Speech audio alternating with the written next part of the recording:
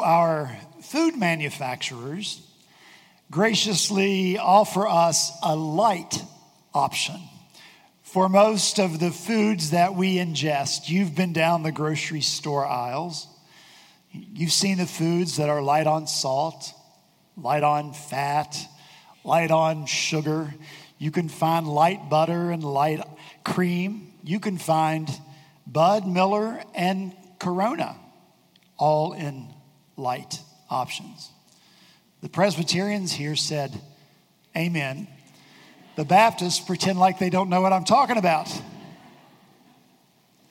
At the deli, we can order our sandwich and say, go light on the mayo, light on the vinegar, light on the oil. In other words, we like some, but not too much. So we are predisposed, or at least primed, to believe that we have the same option for our faith, for our discipleship, for living our life in the kingdom of God. We want a light version. We want a little bit, but not too much.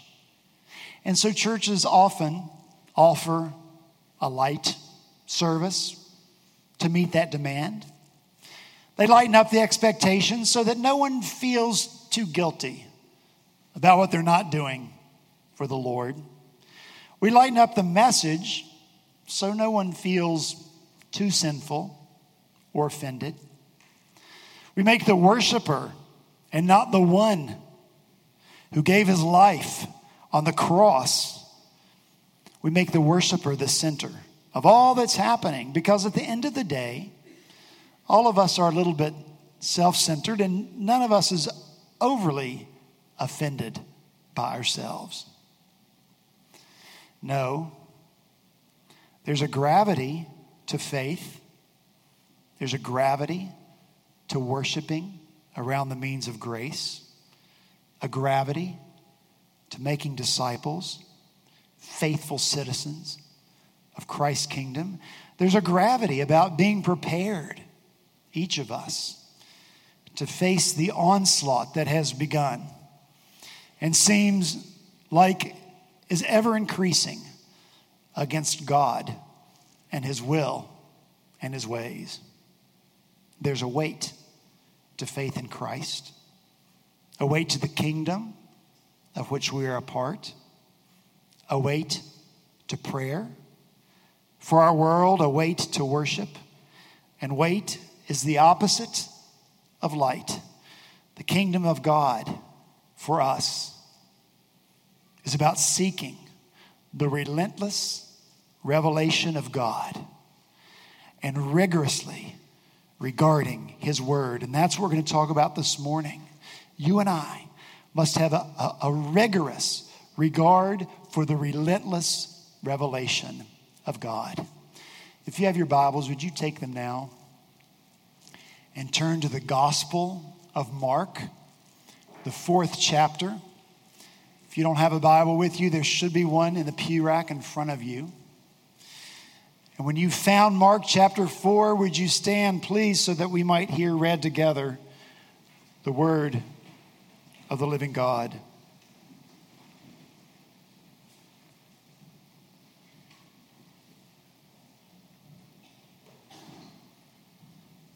Mark chapter 4, beginning in verse 10.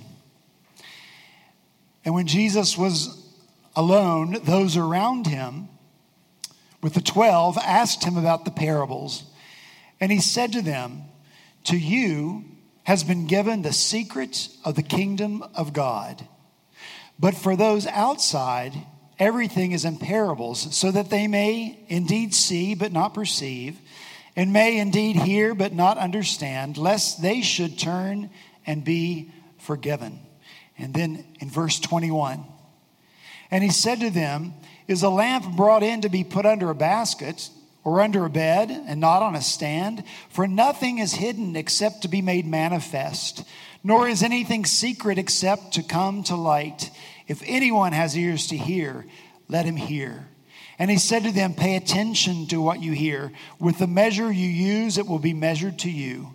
And still more will be added to you, for to the one who has, more will be given. And from the one who has not, even what he has will be taken away. Let's pray together. Father in heaven, thank you for your word, your revelation to us. As we come to it now, Lord, we need your Spirit to light the path before us so that we might see your truth and understand your truth and live by it. Bless us toward that end, we pray in Jesus' name. Amen. Thank you. You may be seated.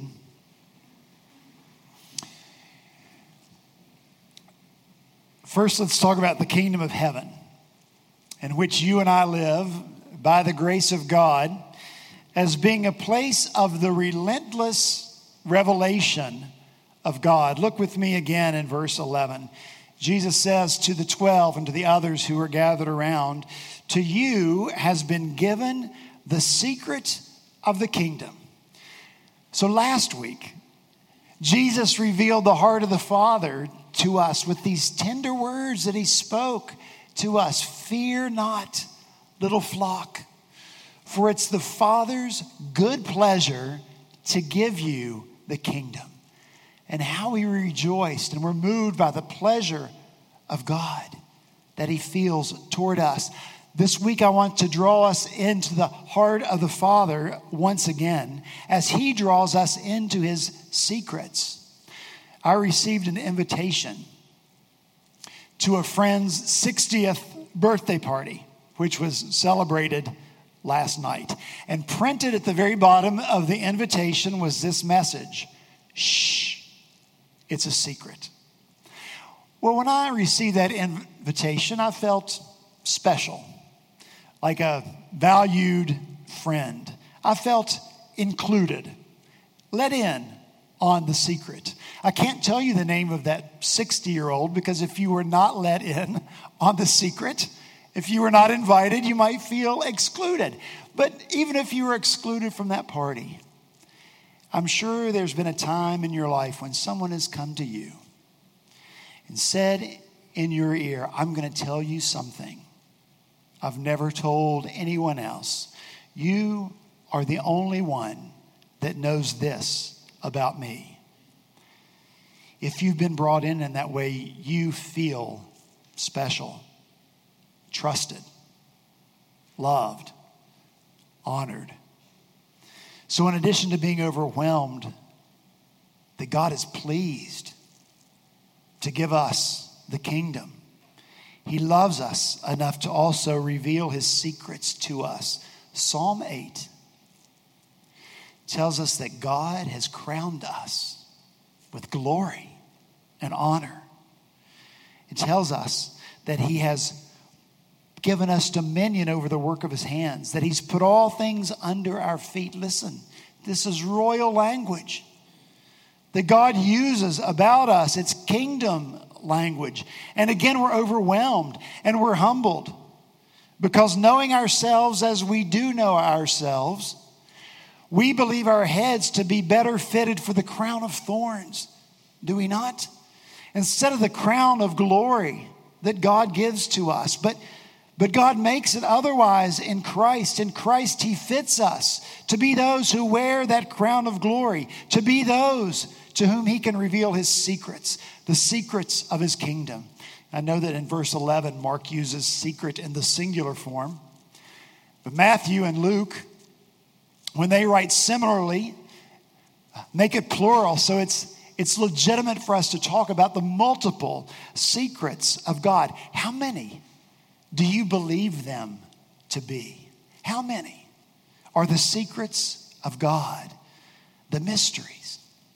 Do you think you can count them? I think not, because they come from the heart and the mind of a God who is infinite.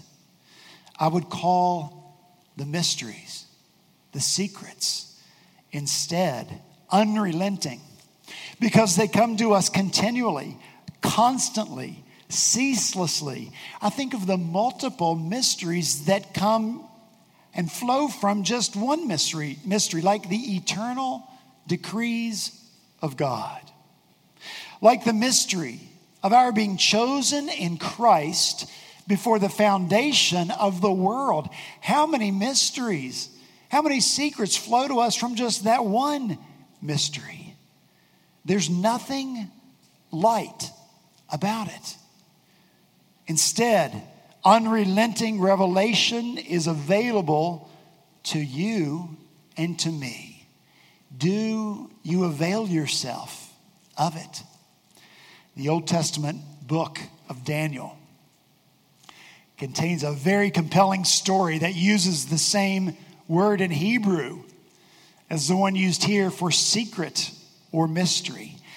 And I offer this story to us who are even in this moment living in the kingdom of God, so that you and I will unrelentingly go after God's relentless revelation to us. The story goes like this.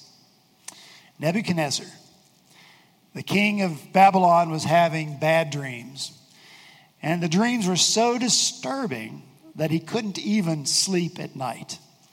And so he commanded the magicians and the sorcerers and the enchanters to appear before him. And when they come to him, he tells them this: "The word from me is firm. If you do not make known to me the dream and its interpretation, you shall be torn limb from limb, and your houses shall be laid in ruins."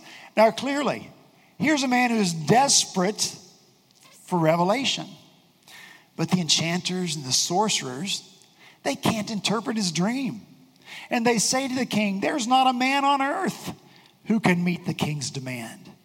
For no great and powerful king has asked such a thing of any magician or enchanter." But the king, who is desperate for revelation, does not relent. Instead, he becomes angry, very furious, and he commanded that all the wise men of Babylon be destroyed. And so the decree went out, and the wise men were about to be killed. But enter Daniel. We know Daniel, don't we? The one who sought to live faithfully before the God who was so faithful to him in his pagan culture. The one who refused to defile himself with the rich food and the rich wine of the king. Daniel, the one who prayed faithfully 3 times a day to his faithful God beside his open window. Daniel asks the captain of the guard, "Why is the decree of the king so urgent?" And then Daniel goes to the king and he asks the king, appoint a time for me to come and interpret your dream for you." It appears that Daniel has no doubt that God will reveal the meaning of the dream to him. Nevertheless, because he also is desperate for a revelation of God, doesn't presume on God, he doesn't presume on him. Instead, Daniel goes to his friends. We know them as well: Shadrach, Meshach, and Abednego. In the next chapter, they're the 3 that are going to be thrown into the fiery furnace, but God is going to rescue them so that not a hair on their head is singed, and there's not even the smell of smoke on them. Daniel goes to these 3 friends, and he says to them, "Seek mercy from the God of heaven concerning this mystery." Seek mercy from the God of heaven concerning this mystery. Don't miss that. The Lord is merciful. He reveals the mystery to Daniel in a vision during the night. And so Daniel blesses the God of heaven, saying, "He reveals deep and hidden things. He knows what is in the darkness, and the light dwells with him." And then Daniel makes his way to the king, and he says, "No wise men, enchanters, magicians, or astrologers can show the king the mystery that the king has asked. But there is a God in heaven who reveals mysteries." Is that good news? There is a God in heaven who reveals mysteries.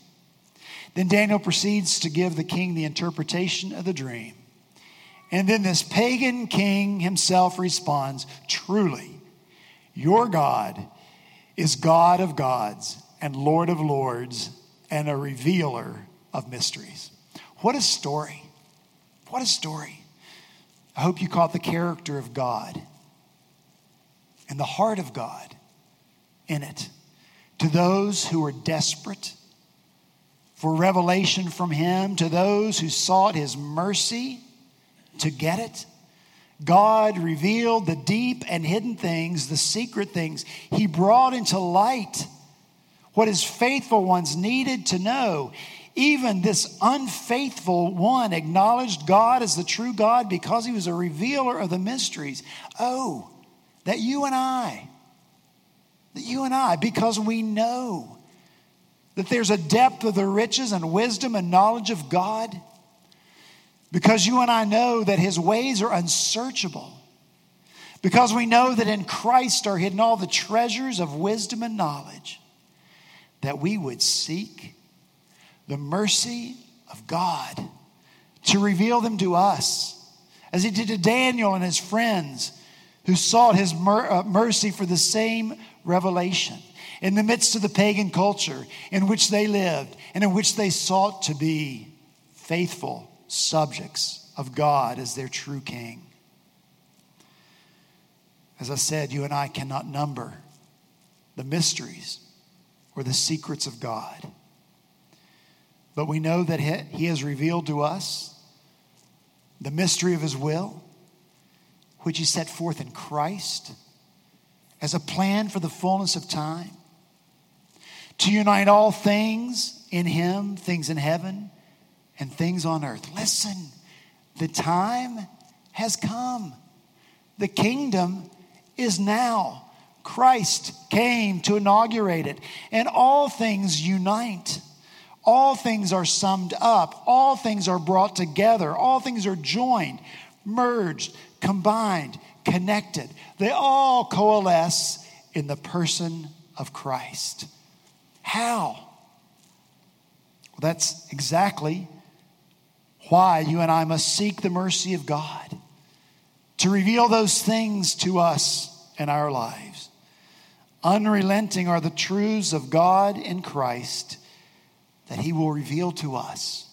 But listen, they're not light things. You and I must seek his mercy in order that we might know them while we live in God's kingdom here on earth. You and I must never be satisfied with, contented with light living, with disconnected, disjointed, divided living, which will only end for us in disharmony and dystopia. You and I must not wait until we are desperate or until we feel vulnerable or fearful or until disorder or even death loom before us before we will seek the mercy of the Lord to reveal the mystery of his being revealed in Christ. Instead, we must seek the mercy of God for how the depths of the person of Christ can bring unity to our lives, to your life, to my life, to show us how work and family and school and relationships and recreations, how they all come together in Christ. This is what kingdom living is supposed to look like for us, unified in Christ. Jesus says so plainly and encouraging here, to you has been given the secret of the mystery of God. It's for you and for me, while we live here on earth in the kingdom of God, to seek the mercy of God for the unrelenting revelation of God. Secondly, the kingdom of God, or kingdom life for us must also be one of rigorous regard.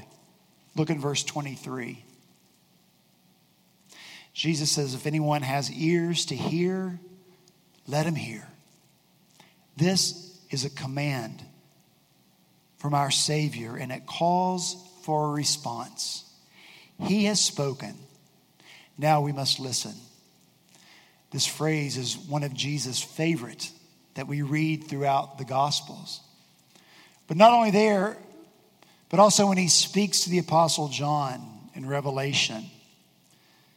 Revelation 2:7, Jesus says, he who has an ear, let him hear what the Spirit says to the churches. In verse 11, he who has an ear, let him hear what the Spirit says to the churches. In verse 17, he who has an ear, let him hear what the Spirit says to the churches. In verse 29, he who has an ear, let him hear what the Spirit says to the churches. Chapter 3, verse 6, he who has an ear, let him hear what the Spirit says to the churches. Verse 13, he who has an ear, let him hear what the Spirit says to the churches. And in verse 22, he who has an ear, let him hear what the Spirit says to the churches. 7 times he says it. 7 is the number of perfection and completion in the Bible, so I'll leave that one for you to ponder.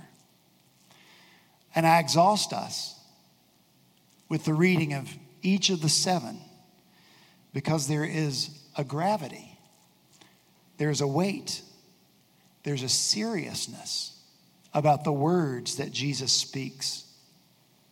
He doesn't drop them lightly, take it or leave it. No, he commands, let him hear. This command is followed by a similar one in verse 24. Jesus says, pay attention to what you hear. That word literally means look at. Jesus drops the words, we pick them up. We look at them. We contemplate them. We consider them. All the nuances of them. It's so clear. Jesus calls you and me to rigorously regard every word that comes from his mouth. That's what life in the kingdom is about. Regarding his word, attending to the word of the Lord. On the surface, these parables seem to be quaint little stories from everyday life. There doesn't appear to be much depth to a story about a woman who loses a coin and searches her house until she finds it. There doesn't seem to be much depth about a shepherd who goes off to find the one sheep that wandered away. There doesn't seem to be much depth about fishermen who divide the fish that they haul in from the net. Of course, they throw the bad ones away. These are common everyday experiences.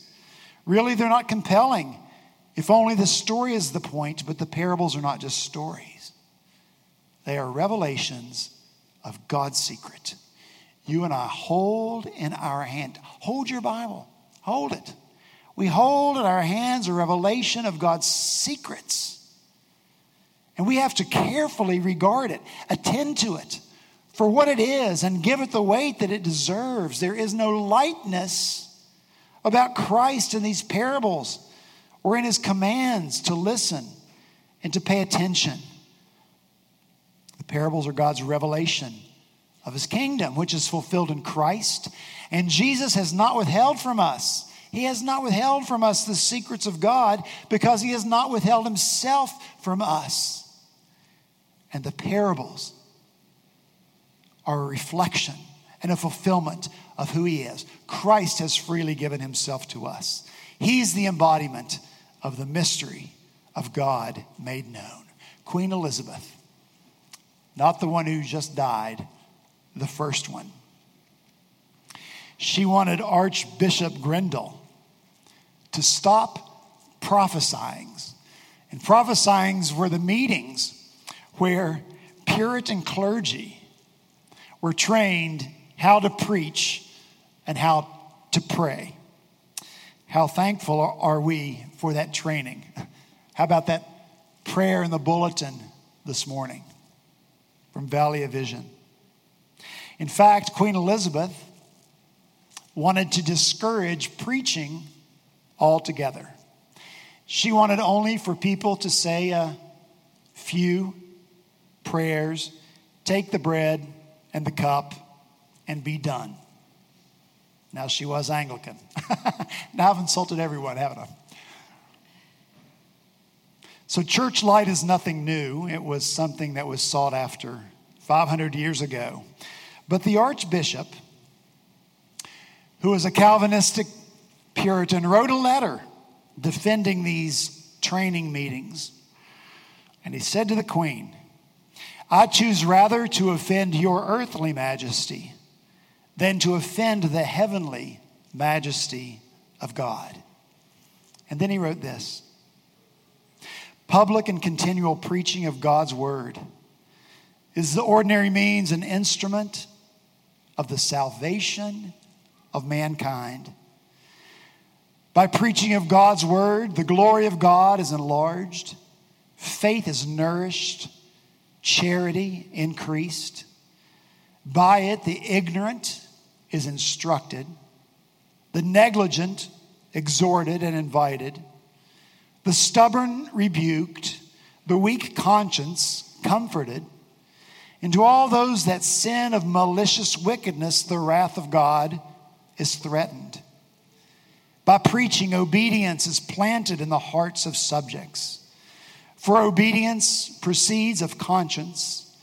Conscience is grounded upon the word of God. The word of God works his effect by preaching, so as generally when preaching is lacking, obedience fails. This archbishop had a passion for the revealed word of God, for making what was hidden known. He understood the weight of it. He understood the whole life transformation that could be had from the Word of God and the Spirit of God. And so we need to feel the full weight this morning, to have that same passion and understanding. We need to put aside the thought of light church, light faith, light discipleship, light living in the kingdom. Instead, let's be unrelentingly devoted to the revelation of God. Let's rigorously regard every word that he relentlessly reveals. Let's pray. Father, may it be true of us that we might be people who, by your mercy, seek to know the depths of the riches of Christ. May it be so that we are people who have an ear, who do listen to what your Spirit says to us. May we be people who pick up every word and look at it carefully, to know it, to understand it, to apply it to our lives. We pray these things in Jesus' name. Amen.